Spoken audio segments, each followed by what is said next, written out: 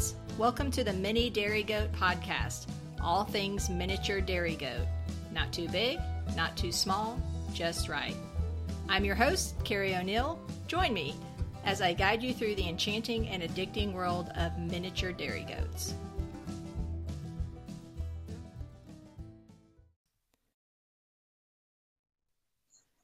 Hey, Mini Dairy Goat fans, welcome back. It's been a while since we've dropped an episode. I apologize. The last episode we dropped was in early November with the Mini Nubian episode. Went to the AGDA convention after that, which was great. We're going to do an episode on that coming up. And then the holidays, and I got a new job. And so anyway, but we're here today, and we're here to talk about dairy goat conformation. And why is it so important? I've got a very special guest today. I've got Lorelei Halleck. She's an AGDA judge. Welcome, Lorelei. Hi, Carrie. How's it going? It's going really good. Well, tell us a little bit about yourself, and then we'll get to know you a little bit more, and then we'll dive into our topic for today. Yeah, so as you mentioned, I am a judge for the American Dairy Goat Association. I have judged quite a few mini shows now too, though. I started in dairy goats back when I was in 4-H because it was something that, wasn't horses or what my big sisters did. But I really just kind of became a life passion, and I have my herd that is Coyote Kids. We have Nigerians and Saanens, and I have one token mini Saanen. And we're here in Montana where it's nice and cold right now because it's January, beginning of February. So we've been breeding ADGA dairy goats for, 15 years now. So it's been a long adventure and learning experience. So do you have your kids, are you kidding right now, or when does your kidding season start? My kidding season starts in about 2 weeks. First one is due on the 17th of February. And then we'll have a whole bunch right there the last week of February. And then this year breeding season just kind of got drawn out a little bit. So we'll have one or two every week all the way into June. Wow. Yeah, I try to do mine end of February, March, but I've got one little girl that didn't settle. And so I'm hoping if she didn't settle, she'll be back into heat tomorrow. So I was keeping an eye on her today and hoping she doesn't come back into heat. So hoping she settles. So. Yeah, I was trying to up my AI game a little bit this year, and between work and building things, my timing wasn't great. So we Did had you some. did you try to re-AI them, or did you end up settling on live cover? I tried to re-AI them twice, but at that time I'm like, well, we're gonna have June kids now, so let's get it done. And we live covered the rest. I did get 2 to settle AI, which is pretty exciting, Great. but Yeah. 2 out of 6 isn't terrible. Yep. Well, I'm not into AI yet, so I'm just it fascinates me, and it's just so cool that you can pull all those cool genetics, and it's really Yeah, neat. But a lot invested, I guess, because you've got to have your tank and all that, and yeah, maybe we do have some mini breeders that are doing AI. So again, that's another yeah. episode topic we could talk about. Well, Lorelei, you came down last May to our Hill Country Mini Milker show in Bernie, and we just, thank you again for coming down. It was such a great learning experience, and you did an awesome confirmation clinic for us there one day after the show. And I just kept thinking about it with all my breeding decisions, and just even going to the AGDA convention and learning about linear appraisal, and I just kept going back to how you were drawing that goat and talking to us about how important it is that we learn about confirmation and focus on confirmation and make those decisions when we're breeding and really building a better goat, and how that all the things that we're going to look at today on the scorecards really go into making that goat have a long productive life. And you kept emphasizing that, and it really just resonated well with me. So thank you for being on. And Yeah. yeah, so if you're ready, if you want, preface it, we'll just kind of keep this pretty conversational. We're going to go through the scorecard, and then we're going to give you guys some resources on how you can continue to learn more about dairy goat conformation. Yeah. Well, so part of why I got into judging and doing things with ADGA the way I did was just because I wanted to bring a resource back to my state, but it really changed how I looked at things as a breeder too. So it's one of those things that even if you don't want to be a judge, going through the scorecard like a judge really helps kind of understand the mechanics of each of these different parts. And that's really important when we talk about the longevity and efficiency. Those are the things that we're going for because a good goat and a bad goat are going to cost you the same amount of money to feed. So all of the money that you put into it, whether it's a hobby or a business, you want your money to go efficiently to this animal because either way, um, a solid animal is going to cost you just as much as one that's not so solid. Yeah, for sure. Um, so when we start looking at things like general appearance, I think notably when it comes to the MDGA scorecard versus the ADGA scorecard, the MDGA puts a little bit more emphasis on breed character and style than ADGA, and that's perfectly fine, especially since it's a developing um, breed. Especially when you look at La Manchas and Nubians, where you're trying to get that really distinctive breed character, um, the ears mostly. Um, but the one thing that I would caution a lot of the MDGA breeders is definitely go for those really nice breed characters, but don't forget to look at the function that holds the animal up if they, beyond their ears, because we don't milk their ears. Yes, yes. There was a post I was reading earlier and it was like, oh, something about the ears or the nose or whatever. And I'm just like, oh, you can't milk that. But it is important, but not to sacrifice for that. Right. And I think it's challenging because essentially it just means that you just have to have a lot more rigorous culling in your herd than, say, a standard breeder or a Nigerian breeder, because you're not only going for that form and function, you're also trying to add the aesthetic, Hmm. um, because that's what sells the animals. And ultimately, that's something that you have to consider is, is this a profitable farm, or are you at least breaking even so that you can justify continuing to do it? So it's a balance. And I think that's just the most important part is in everything that we go down the scorecard is finding that balance. Hmm.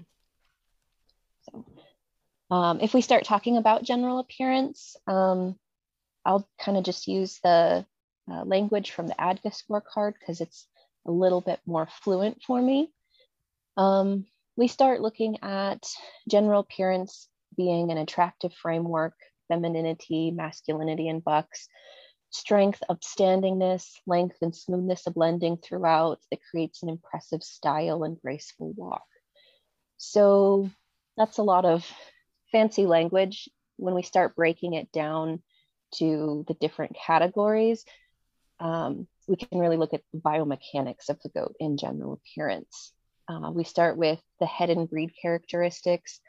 Obviously, for breed specifics, we're going to look at color and style and ears and um, those aspects. But more so when we look at the function of like a dairy goat's head, we want something that is going to keep them healthy when we look at their head. We're looking for balance of width and depth in their jaw.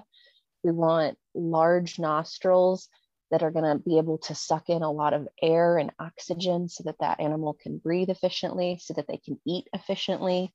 We want that balance in their jaw, so because that's where the consumption of product starts, so that they can then turn it into milk.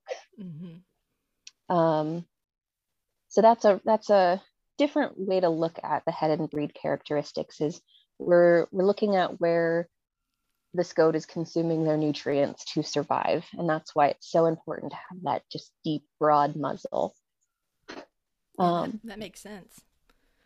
Yeah. So then we go to front end assembly. And for me personally, I could spend an hour talking just about front end assembly. It's one thing that as a Nigerian breeder, it's definitely something that Nigerians struggle with still. But that's where you really have that prominence, that graceful walk, that attractiveness as they enter the ring. When you hear judges talk about, oh, that doe really caught my eye.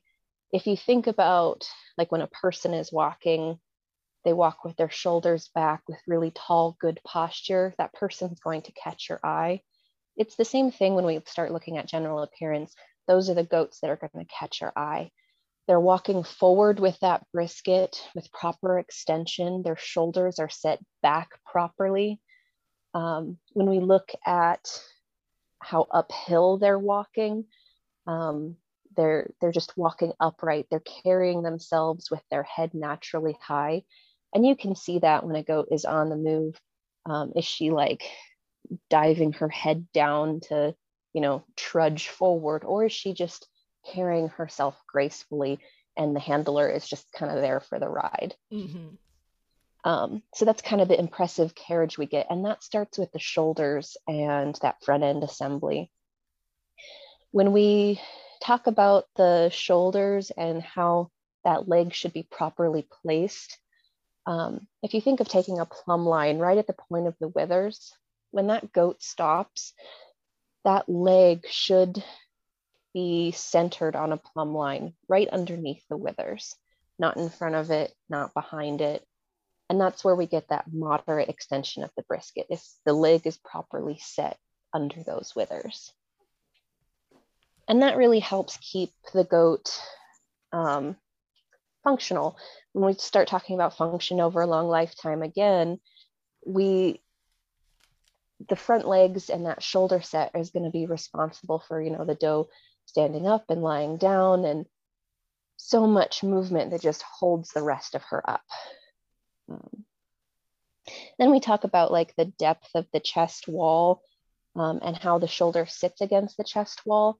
The one thing, again, especially with Nigerians, where you see them tend to elbow out or their shoulders are forward, it really has more to do with what's connecting that shoulder to the chest wall.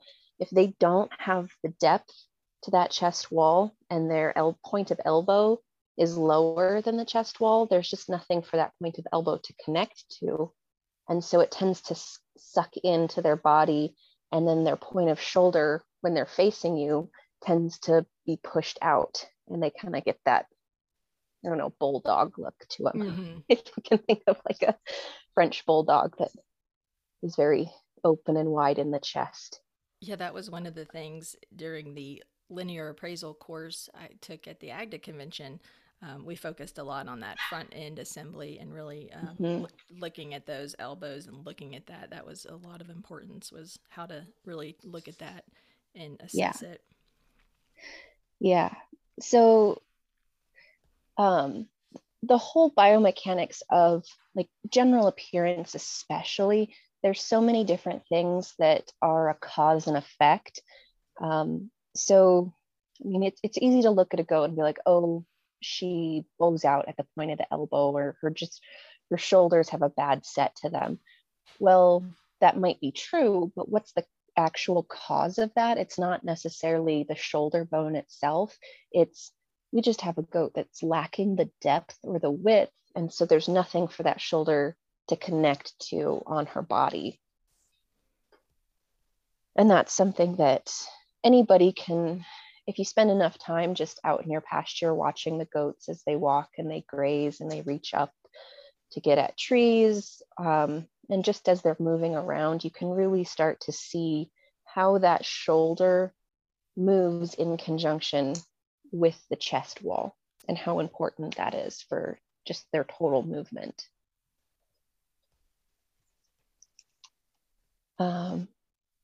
So yeah, like I said, I could talk forever about front end assembly, but for keeping in time, if we move on to back and rump, and I will make a side note for everybody who isn't necessarily following ADGA as closely. ADGA recently changed their scorecard.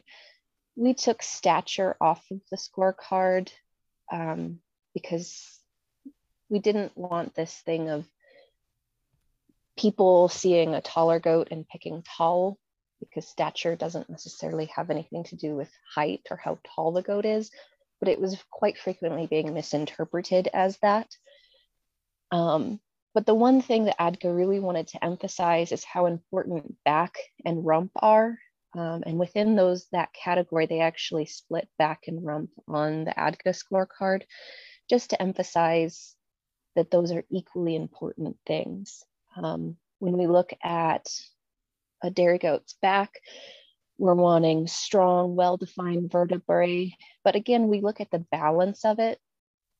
And if you can picture your goat from the withers to about where the chine is, that's kind of where your second or third to last rib starts on or ends on your goat. And then you have your loin, which is kind of that rib cage area to the point of the hip. And then your rump is obviously your hips to pins. You want those three sections of the back to be relatively balanced in length. Again, when we talk about goats that like roach up or weak in the chine, it's a cause and effect. If you have an unbalanced goat that, say, has an exceptionally long loin, but they have a really short chine, the loin is going to be overworking to make up for what the chine isn't holding. And so you get that loin that's starting to roach because it's contracting to hold the rest of the goat together. Mm-hmm. If you think of like Lincoln logs, where you have a set amount of Lincoln logs to build a little house, if you have one brick that's just for whatever reason too long, it kind of skews the rest of the house. It's the same thing with a goat. Yeah, that makes sense. Yeah. So that's one of the easy ways for people to look at, is this goat balanced? Kind of, you can put your hands on your animals out in your pasture and say, is the loin the same length as the chine? Do we have a rump that's the same length as those two parts of the back? And then when we look at the rump, I was recently listening to an advanced judge talk about rump and define it as, the rump is your garage of the goat, because your rump is kind of what defines what that mammary system is going to look like. Because when you take like a cross section of a goat, your whole medial suspensory ligament is attached to that rump. So you want the length and the width in the rump. But if you think of a rump like a garage, if you have a garage that's built for like a Hyundai, a little car, and you try to put a Mack truck in it, that car or that Mack truck and that garage are both going to be damaged. So if you have a garage that's built for a Hyundai, you're going to have this little mammary system. But we want those Mack truck udders. So we want the space and the framework for that udder to fit without the udder pushing and damaging the legs, or vice versa. We don't want to have this Mack truck size udder that's going to get damaged because you're trying to squeeze it into a frame that it just doesn't fit into. I love that. That makes, yeah, good visualization. Love it. Yeah. So, and that was Trinity Smith Malmus that kind of painted that picture, and that's something that's stuck with me for quite a while, because it's a really good picture of like, we want that big beautiful udder, but we need the width and the length of rump to park that kind of truck under there. Mm-hmm. So Um, and in my opinion, you can never have too flat of a rump when we're talking thurl to thurl. Um, but dairy goats do need to have some slope in the rump from hips to pins. Um, I work on a grade A cow dairy here, so I look at Holsteins a lot. Um, and sometimes you see with Holsteins, their pins start to get a little bit higher than their hips. Mm-hmm. And that's not necessarily a good thing, because when it comes to breeding and calving or kidding in the dairy goat case, you don't have the drainage if there's not that slight natural downward slope. So you're more apt to have infection when it comes to them not being able to clean themselves out entirely. Also, when you have such an extreme tilt to where your pins are almost higher than your hips, um, your vulva and your cervix are tilted at an odd angle that it actually inhibits the breeding process. Mm-hmm. And that's obviously not what we want for a dairy goat that can reproduce.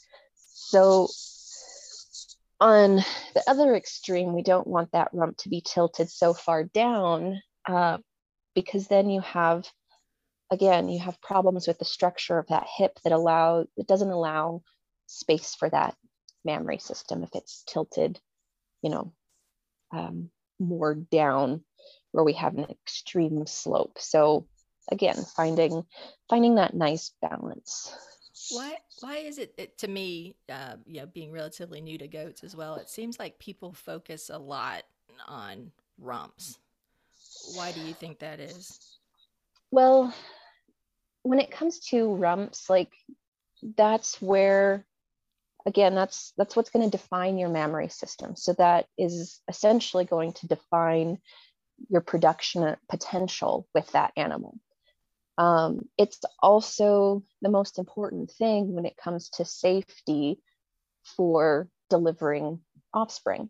Mm-hmm. Um, Really, when we're talking about breeding dairy animals, pregnancy and delivering is probably the most dangerous thing that these animals could ever do. Um, so we want that to be as easy as possible. The more width that you see in that rump, the more physical room you're going to have in that birthing canal. Or if you have to assist, those does with the wide rumps, man, there's all kinds of room. Um, you can get in there and untangle kids, and you know what could have been a bad situation is relatively easy to correct if they have that space. Um, but then longevity wise, again, if you have too small of a rump and you have that large mammary system, it's just there's not the support there, because all of your attachments and support come from the structure of the rump Mm-hmm. to the mammary system.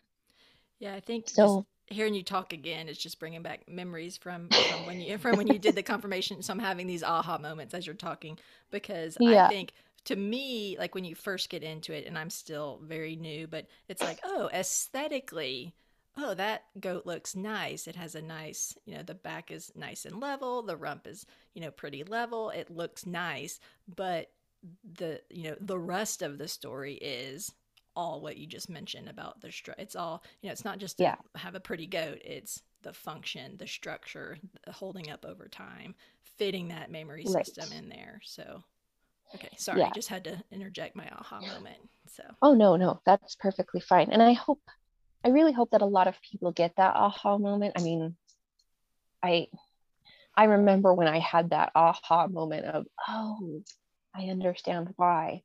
Um, on the flip side of that, I also I'm not like a lot of Nigerian breeders in where I sell pets. I eat my goats a lot. um, and so when it comes to like actually looking at the skeletal structure, I have a more intimate knowledge than a lot of people, because I do see that interior muscling. And if people can learn to look at their animals on the move and kind of really start to again understand the biomechanics of how this form affects the function, it really just, it gives you a new perspective, and it really makes you focus on that structure and why it's so important. Mm-hmm. Yep.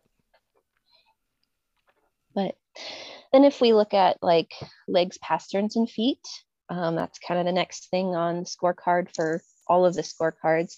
I think the one thing that all of the different registries can unanimously agree on is how important legs and feet are for dairy goats. Like, or really any animal, like you build the goat from the ground up. I think commercial herds, they take into consideration feet differently than show herds. That low maintenance of hoof care is exceptionally important, because if you have a herd of 300 plus commercial dairy animals, you don't want to be out there every 4 weeks, 4 to 6 weeks trimming hooves. Like that's just not, that's not logistical, it's not economic, so much time and energy. So that's why breeding for really strong feet is so important. We want the depth of heel. We want them to be sound. I think a lot of people will get hung up on if like a goat toes out, or not the actual rotation of the whole hoof, but like if a doe has splayed toes or if she's really tight in the toes. Again, that's going to be more of a cause and effect. Generally, we have two different styles of does when it comes to their legs and feet. You have really long pasterned does, and you have does that are a shorter pastern. And generally, when you see that really splayed toe look, it's going to be on those longer pasterned animals. But then cause and effect, those longer pastern animals generally have a slightly more frail substance to their bone compared to the heavier, stronger bone pattern. If the pastern is really long to where the dew claw is behind the hoof, like significantly behind the hoof when the doe is just at rest, those pasterns are concerning to me, because especially over time, the tendons in that pastern are just going to have more stress put on them, and they're going to be weaker faster. Whereas if you have a doe that the dew claws are more directly above the back of the heel, it's a shorter pastern. Sometimes when you see like 7, 8, 10, 12-year-old does that are weak in the pasterns, they'll be weak, but that shorter pastern style, it's more of like a used spring type of weak, versus that tendon is completely broken down like we would see if it was a longer pastern, if that makes sense. Yeah. So the pasterns, I don't focus on quite as much, because when we look at the construction of the foot and the strength of that bone within the leg, that's going to tell me the information I need to see before I look at the pasterns necessarily. And then what consideration I do give for the pasterns, obviously, if I have a frail bone pattern that's, long but frail, we're going to see that longer, weaker pastern. So on the AGDA scorecard, it talks about a pastern of medium length. So right, it's kind of what you're saying there. Too long's not. I mean, it's just kind of that just right. Right, and then like too short would be if you draw like little sticks, like if you think of like a stick figure drawing that a kid would do, where there's like no definition between the where the pastern or the leg is, and it's just straight up and down. That would be the opposite extreme, where there's no flexation in that joint. It's just a stick. Gotcha. When we talk about like the rear legs specifically.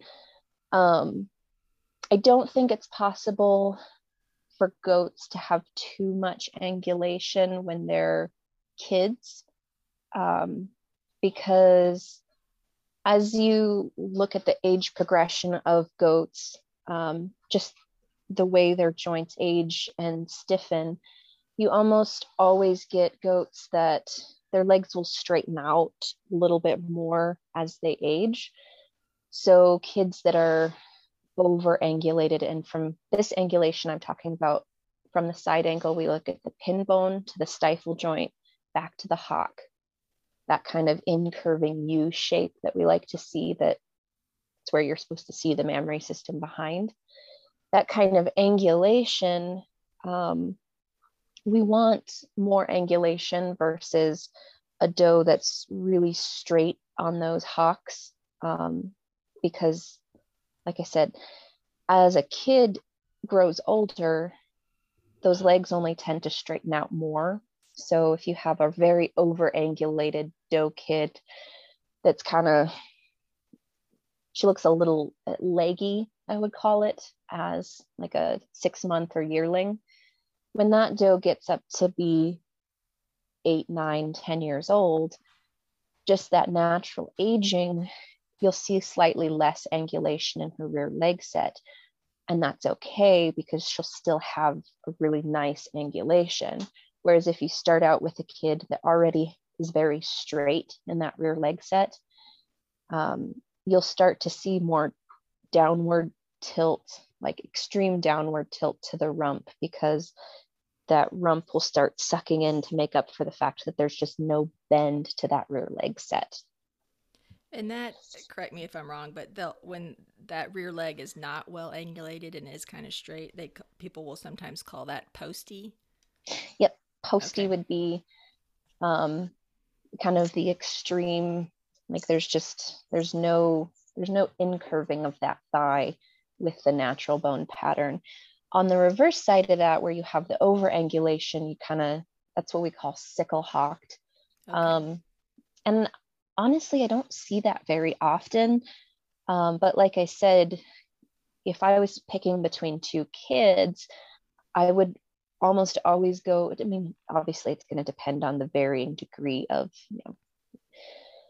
of the extreme, but I would more I'd be more comfortable picking the kid that is over angulated, because like I said, those joints tend to straighten out naturally as the animal ages, versus they're never going to get more angular. Mm-hmm. Yeah. um, and then again, looking at the whole picture of general appearance, um, if you have like front legs that are pointed out, you have to look at, is that a leg issue or is that a shoulder issue? And that's where the cause and effect kind of comes into play. If the whole leg is pointed out and you kind of have the shoulders, the point of the shoulder almost pointing out as well, it's a shoulder issue. We don't have the depth of body, we don't have the width to the chest floor. We're looking more at a front end issue, versus if we look at where that pointing out starts, does it start to twist at the knee? Do we have kind of a curved or twisted cannon bone that's causing those toes to point out, versus, a shoulder issue? So that's something that's also important to look at, is where do you see these faults, and where is it starting?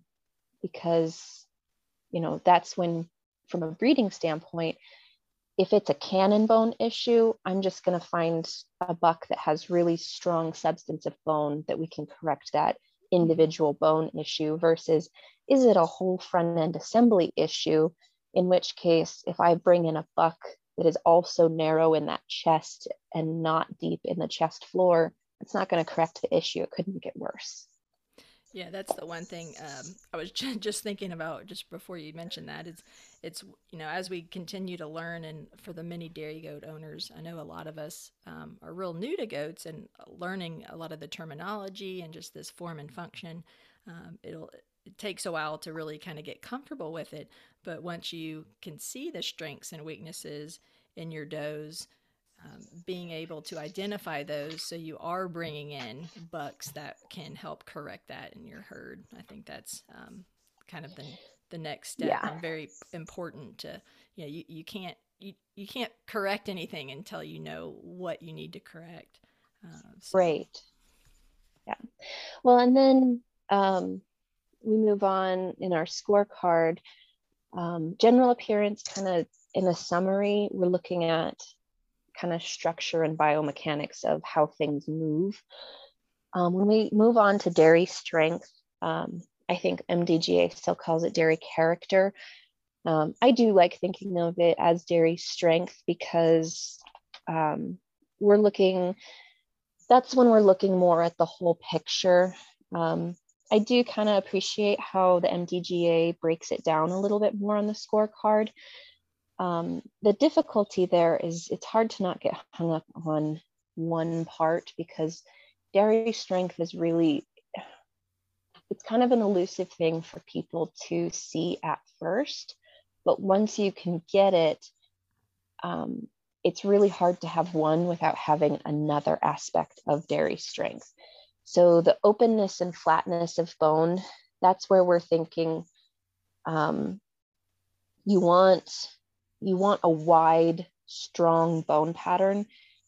And the reason being is the more substance that you have, the greater space, like actual space that you have for the different muscles and tendons to connect to that bone to hold the whole skeleton together. So you want the wider, more drawing a blank on the word on this.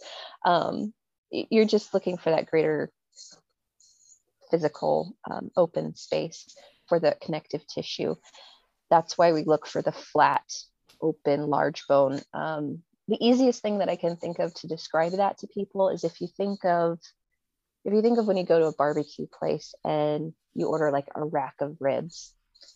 A lot of times, especially if it's like a pork rib, you're going to see this wide, flat bone. That's what we would call a wide, flinty bone. It has flint being, layered and flat. That has a lot of flex to it versus if it was just the shape of a pencil. If you try to flex a pencil, the pencil's just going to break. Whereas you have something wide and flat, if you try to flex it, it has some give to it and it has more strength structurally. mm-hmm. Then angularity and wedge shape throughout. On our ADGA scorecard, we actually moved the long bone pattern throughout from our stature language down to dairy strength. So that angularity and long bone pattern, it goes hand in hand. So obviously a longer bone pattern is going to allow for more space and body capacity, but having that substance of bone. So we're looking for that thicker, moderately thick, and that's where you balance dairy character and dairy strength. Is you don't want something that's so heavy that it's coarse, because we're not breeding boar goats, we're breeding dairy goats, but they still need to have enough substance to maintain that weight that they'll carry into pregnancy and the amount of feed that they have to consume for their rumen to produce that large amount of milk. Freedom of excess fleshing, that's where we really kind of separate the efficient animals from the animals that would cross well with meat goats, mm-hmm. to put it politely. We don't want our dairy goats to be using their feed inefficient. We want them to be putting it, as much of it as possible, into milk. I think Nigerian and Nubian breeders are the two most guilty parties when it comes to having fat animals. I'm laughing because I'm guilty. Well, yeah, same. We're both um, laughing. um, Nigerians and Nubians, just the way their metabolisms work. And it's interesting because generally they also have the highest butterfat content in their milk. Um, but again, it's that balance of we want this higher butterfat milk, but at one point, and this is where, from a commercial standpoint, you can look at the dollar value of how much feed is going into this animal versus the percentage of milk that they're putting out for their body weight. And if they are overweight, that percentage of milk is going to go down. And we don't want that. So a lot of that dairy strength, that's where you can look at their neck. You can look at the spot right in front of their foreudder. You want a clean, lean neck. You want cleanliness over the shoulders. You want the bottom of their barrel right in front of the mammary system to be clean and free of that kind of fatty tissue. I think more or less on Nubians, I see that more, where you get that kind of pocket buildup that makes it look like it's a lovely smooth foreudder, but in reality it's just fat. um, it's not desirable because they're not processing that fat in their feed efficiently. They're storing it in their body. So that's where dairy strength is. It's a little bit more elusive for some people, but understand that it's really hard to have one of those aspects that's listed on the scorecard without having the other. Mhm. If you have that leanness, you're probably going to have that longer bone pattern. So then dairy strength, obviously if they have dairy strength, body capacity is a relatively easy one to follow if they have that dairy strength.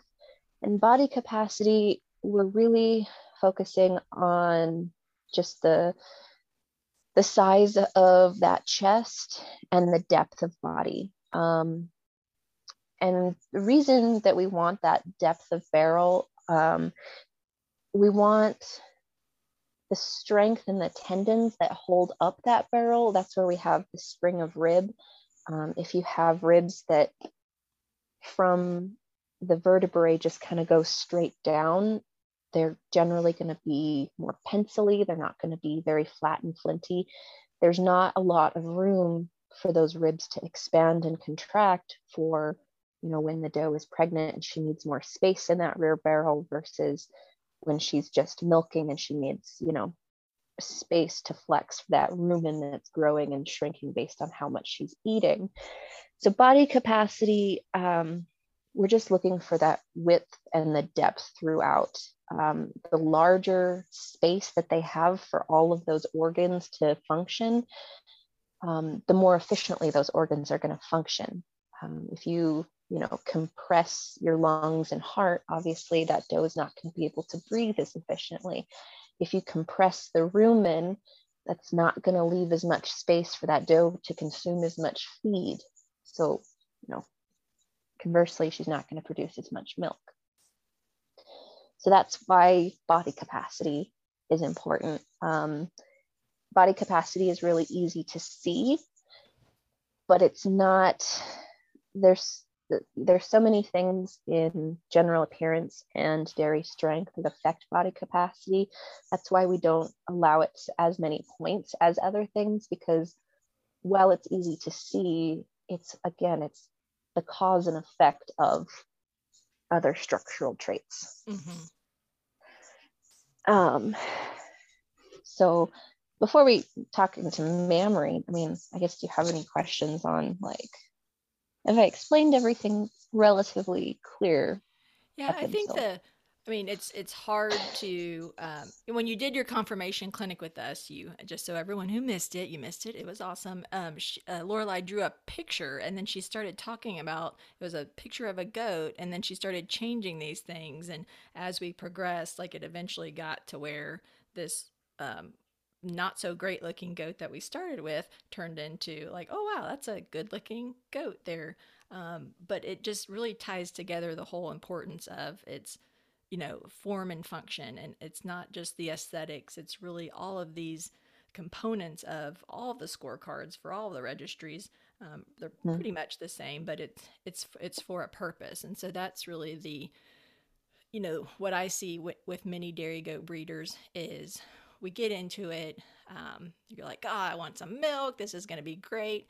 And then you're like, okay, kind of, I want to up my game, or kind of, now what? Like, how do I build a better goat? And so that's why it's so important to, Yeah. again, learn the terms. And I'm going to put in the show notes on this episode, I'll put some links to some different images with outlines of learning the different terminology. Because I know for me at first that was, like, what's a thurl? What's a pin?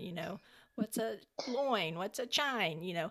But it's got all of that. And so kind of studying that as well is good. But of course, we're Yeah. in it for the mammary system, which is the last portion that we're going Right. to talk about. Yeah. Well, just touching real quick on what you just said of like learning those body parts. When we when we torture 4-Hers in long showmanship classes all over the country, I don't want to say torture. Most kids enjoy it. I enjoyed it when I was a kid. We're not just quizzing them on body parts just because it's something to quiz them on. Like, we want them to know those body parts because that's what helps them learn. So I almost always tell adults, a lot of times kids in 4-H can understand breeding better than adults that are starting, because those kids, if they're in some sort of youth program that's forcing them for whatever reason to learn these body parts, that's giving them an advantage. So for adults, my advice is, hey, help out those 4-H groups and FFA groups, or just youth groups. Because if you learn that same thing, that's going to give you that advantage. Mm-hmm. It's amazing just learning those body parts, what it can do to help you understand what it is the judges are talking about, and Yeah. linear appraisers, etc. Well, the other thing in the mini dairy goat world, most of us aren't as into showing. And there's Mm-hmm. definitely, if you've got your home herd and you don't want to show, I mean, we've got some virtual options with MDGA. TMGR's got a great confirmation clinic where you can learn more. But I guess the other point, and me doing this podcast to just increase education in general, is, hey, you don't have to have a show herd to be worried about the scorecard. Right. All of this is important, not just for judging and showing and winning some ribbons and things like that. It's for the longevity and the production and the Mm-hmm. health of your herd. So just want to, Absolutely. hopefully people will not, just dismiss it like, oh, I don't show, so this isn't important. No, this is important Right. for everyone who's breeding goats and raising goats. So Yeah. So then if we really get down to the meat and potatoes of why we raise dairy goats, the mammary system is a big deal. Because obviously, you know, we breed animals because for whatever reason, we want them to make milk, whether we're making cheese or just selling milk or soap making. There's so many different products that you can get from dairy goats, but to get that product, these animals have to be able to milk. So everything on the scorecard, no matter what scorecard you're looking at, leads up to the structure to support the mammary system. And then when we talk about the mammary system, balance is really the biggest takeaway. You want something that is proportionate to the size of the animal that you have. So like Nigerians, it's really easy to get excited about a Nigerian that can milk 8 pounds. Well, if we zoom out of the picture of the udder and we look at the whole goat, is that 8-pound mammary system really supported well for the frame size that we're looking at on that animal? And can she support that until she's 10, 12, 13 years old? I don't know. mm-hmm. So we want a balance of the mammary system with the animal. And dairy cows and even dairy goats, people are starting to realize that you don't need to have a bigger animal to have an efficient animal. And that's, that's kind of the shining example of where MDGA could really excel, is you have that smaller animal that can produce a little bit more than a Nigerian, just a purebred Nigerian, versus having something that, is a small pony. Mm-hmm. Speaking from experience, because my Saanen is a small pony. But when we look at the mammary system, we're looking for capacity that matches the framework of the goat. We're also looking for udder support. So when we talk about udder support, we're looking at the ligaments. And again, that goes back to that rump structure. All of those ligaments are going to be attached inside the body to that rump structure. So if you have a wide rump, you have space and secure attachments for that mammary system. The medial suspensory ligament is what defines the halves of the mammary system. It separates the tissue so that you don't have cross-contamination between those halves of the mammary system. It's important to have a strong medial suspensory ligament. For example, like if a doe got a cut on one side of her mammary and got an infection, it's not going to spread to her whole mammary system because of that medial. But that medial also kind of helps hold that whole thing up above the body, or not above the body, above the hocks, and secure.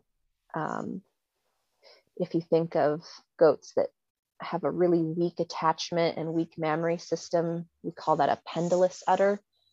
The biggest problem with not having those attachments is as that doe is walking, that udder is going to swing and hit the legs more, and that's going to cause bruising to the tissue. To put it kind of crassly, it's like going for a run without a sports bra. It's really not comfortable. So, there's the obvious health reasons of why we want that udder to be supported and secure. We don't want the bruising. If it's held higher above the hocks, especially when we talk about the little goats that are really short, like Nigerians, if that mammary system is below the hocks, there's not very much room between them and the ground to begin with.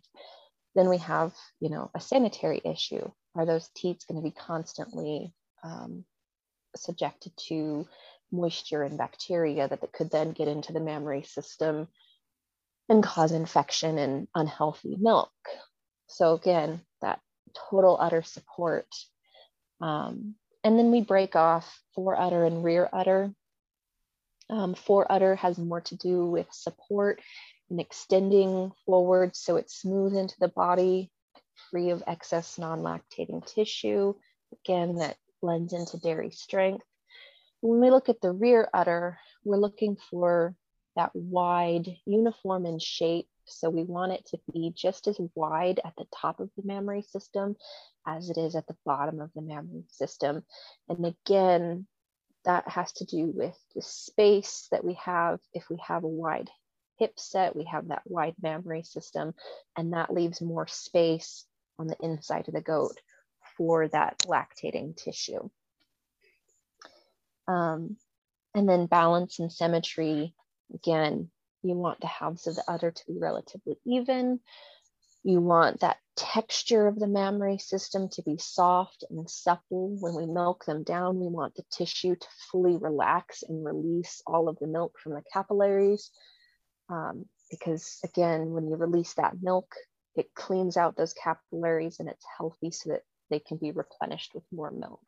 You have a more efficient animal if that texture is soft and supple versus a harder texture that just doesn't quite milk down. It means those capillaries are not functioning efficiently. Mm-hmm.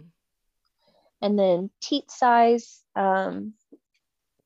Teats are one thing that they're worth 4 points And a lot of times some people want to make them worth 20 points.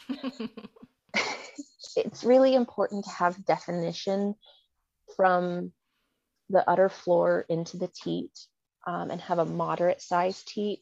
Obviously, a teat that's too small is going to be difficult to milk, especially if you're hand milking. A teat orifice that's just really tight is going to take longer to milk out. On the reverse side of that, if you have a teat that's too large and you're using a machine, your inflations won't fit on it correctly. If that teat orifice is constantly open, you're going to have leaking. You're going to have more opportunity for bacteria to go into the mammary system. So again, we want that moderation, that balance. We want a teat that expresses easily but doesn't leak. We want a teat that's easy for our inflations and or our hands, depending on what kind of milking we're doing. And then the placement of the teats ideally is going to be straight down center on either side of the halves of the udder. We don't want teats that are pointing out or touching the legs, because again, as that animal is moving, you have more opportunity for bacteria, you have more opportunity for just the tissue to be damaged if it's constantly being rubbed or hit. So when we look at the structure, again, we're looking at the efficiency and health of how the animal is going to function on a day-to-day basis. And that's why we want those pretty mammary systems, not just because they're aesthetically pleasing, but there's a real true health function as to why we want the mammary clean the way we do. Yeah, I think I don't know where I came across it, but they were obviously not dairy goats that they were bred for, but it was these pictures of these, I don't know, it was in another country, but it was some sort of meat goat or something, and it was, I mean, their udders were literally dragging on the ground. And Yeah. you're just like, okay, obviously not a dairy animal, but it makes you really realize the importance of those good medial attachments and just that Right. high udder height. And just, it's like, oh my gosh, how do they even, Well, how did the kids even nurse like the teats on the right. ground? Right. I would argue that it's just as important on a meat animal, almost more Yeah, so, because yeah, like if they don't have an efficient mammary system, how are they going to feed their young? And especially if they're a meat animal, if they can't feed those kids, then those kids aren't going to grow and be, effective meat producing animals. yeah. It's So, you see picture, you're just like, how is that animal even? That should not be it should not be happening. On teats, I had another question. So a lot of times, you'll have on the meat goats. I think it's not a disqualification if they have multiple, like mhm, too many, or fishtailed or double. Can you right. explain the defects on teats for dairy goats? So for dairy goats, it's listed as a defect if it is a teat. Here, let me actually turn to my page so I can quote directly the correct defect. Um, so if it's a disqualification for ADGA, um, they have to have a double teat orifice, Mm-hmm. an Okay. extra teat that interferes with milking. So technically, it's not a disqualification to have a doe with an extra teat as long as that teat is a non-milking teat. It's not desirable simply because, especially if you like dam raise your goats, it's difficult for goats to nurse effectively if there's a blind teat there that Mm-hmm. they're sucking on and they're not getting any milk. That's the most obvious reason as to why we don't like that. When we talk about having um, like fishtail teats, and if you can imagine what that looks like, it's if you if you took like a vacuum seal like crimping tool, and you took a teat and you just crimped it down the middle, you essentially have tissue inside that teat orifice that's splitting it in half, and that can curl or cause pockets of milk to not be expelled. And again, it has more to do with the sanitary.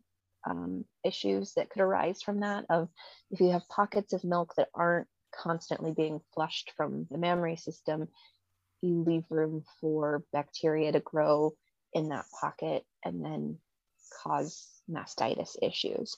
So double T orifices, occasionally, again, you'll either have a cross section or you'll have additional tissue that just could cause problems.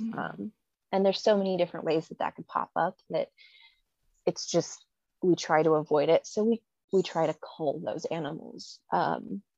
Misplaced orifices.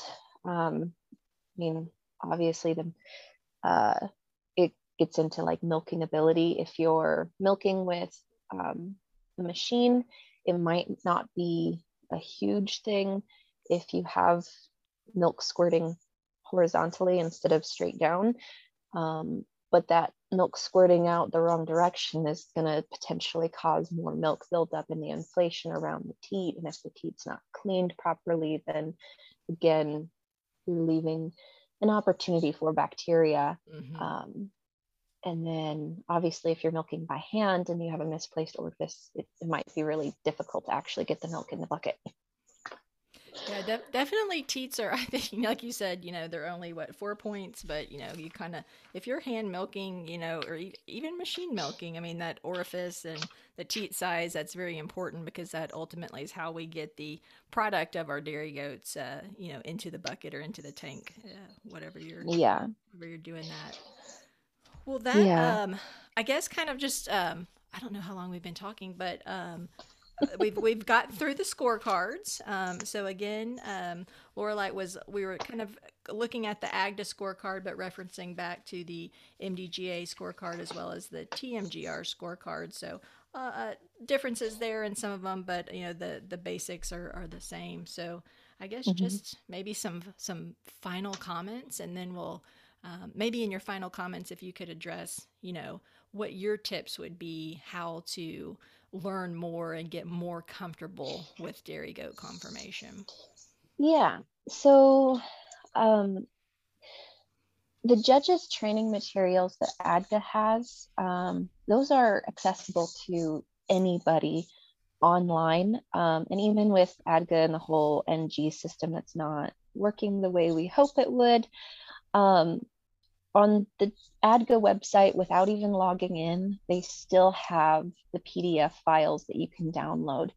And they've put together with pictures some really good PowerPoints that just go through and they break down the scorecard with those visual aids to really help people see the parts that we're looking at.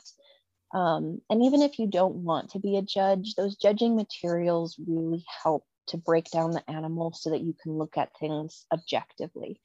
And that's the biggest hurdle, is learning that objectiveness.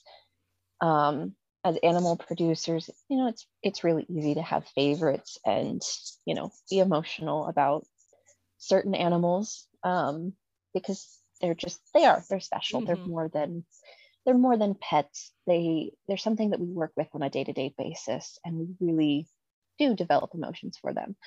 But when it comes to being responsible breeders of these animals, we want to do what's best for them. And looking at the structure objectively is really the best thing that we can do for the health of those future generations that we are breeding.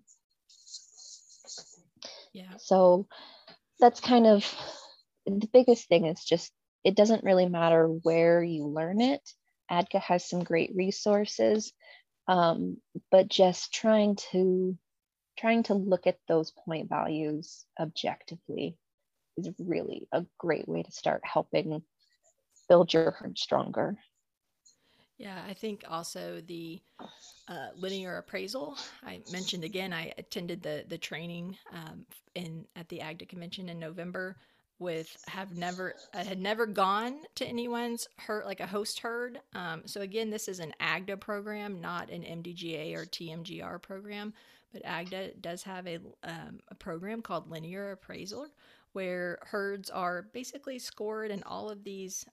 It's pretty similar to the scorecard, a little bit of differences there, but that would be another great resource if you're just wanting to Mhm. learn more about conformation in goats. If you have a friend or a herd nearby, reach out to them, Yeah. see if you can come and observe when their linear appraisal is going to happen. I know here in Texas we got skipped last year, and so they are going to be the herds in Texas are going to get appraised this year. So that's a great way Yeah. to learn.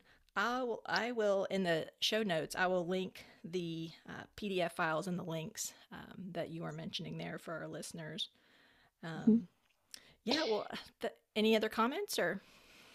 I mean, I'm hopeful myself to do linear appraisal. Being in Montana, we're not a high priority area because we're not a high population density area. So um, I haven't been able to appraise for 3 years, 4 years, because it's a it's a hard thing to get out here, but absolutely also look at those appraisal numbers. I think the last thing that I would kind of tell people is try not to get hung up on one specific trait.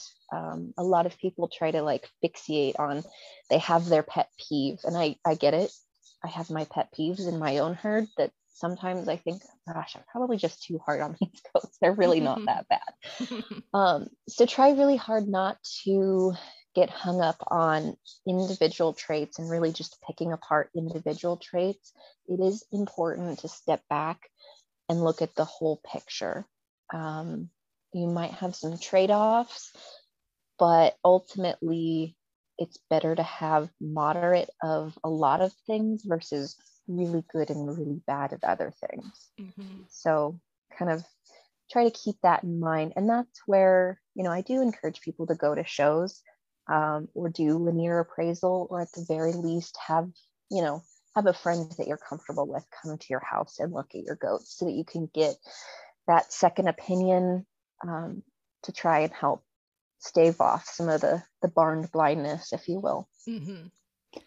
Yeah, and then again, we mentioned it earlier, but really learning about your own goats, seeing what their strengths and weaknesses are, and like you mentioned, not looking at just one thing, but then really trying to bring in or select in your breeding program those pairings that are going to Yeah, offset and produce those offspring that are going to further that better traits, and again building that better goat, because that's right. again, you're kind of, yes, you do have your token mini Sonnen, but just Well, coming from the Agda side, many breeders, and I'm sure many of my listeners could relate to this.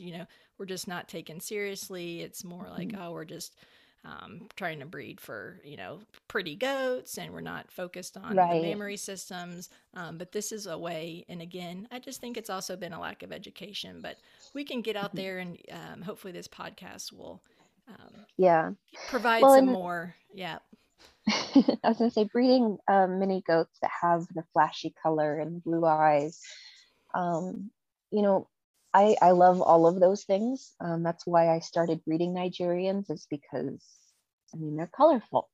Obviously, it's a draw, and it's a huge marketing Mm-hmm. point that, yes, these goats do have to make us money. So it's not something that is a bad thing, but when the focus becomes the aesthetics, that's when you're doing a disservice to the animals. I like to think of, I have blue eyes in my herd, I have flashy color. We even have moon spots, for goodness sake. I call it mold, but all of those things, they're just, they're icing on the cake. And it's a really wonderful feeling to have those pretty flashy animals. But at the foundation, we really have to focus on the health and longevity. And are we doing right by these animals by breeding how we're breeding them? Yeah. So, I mean, that's you can have the best of both worlds, if you're selecting the right goat. So, I mean, if you want those pretty characteristics in your herd, pick goats that have those characteristics, but also have the other qualities that we've talked about today. So. Yeah. Yep, absolutely. Excellent, excellent. Well, thank you again so much for coming on, and I just hope that your kidding season goes well. And we're gonna be. Yeah. I'll link all the stuff we talked about. I'll type all that up, and we'll get it into the notes. But yeah, so tell the listeners again where we can find out information on your herd. So my herd name is Coyote Kids. You can find us on our website at coyotekidsdairy.com. And that's KIDZ. I thought when I was a eighth grader, I was being super creative by spelling it KIDZ. We're also on Facebook. I've been kind of slow getting my Facebook updated lately. I don't post on Facebook during the winter as much because there's not a whole lot going on, but really soon here we're gonna see an explosion of babies and it's the quiet before the storm. But yeah, so follow us on Facebook or check out our website. And, Cool. And yeah. if Judge Halleck is a judge at a show near you, definitely hit her up and say hi and that you heard her on the Mini Dairy Goat podcast. So, well, Yeah. yep. Thanks again. We will catch all you listeners on our next episode. Appreciate All you right. listening. Thank you. Thank you. All right.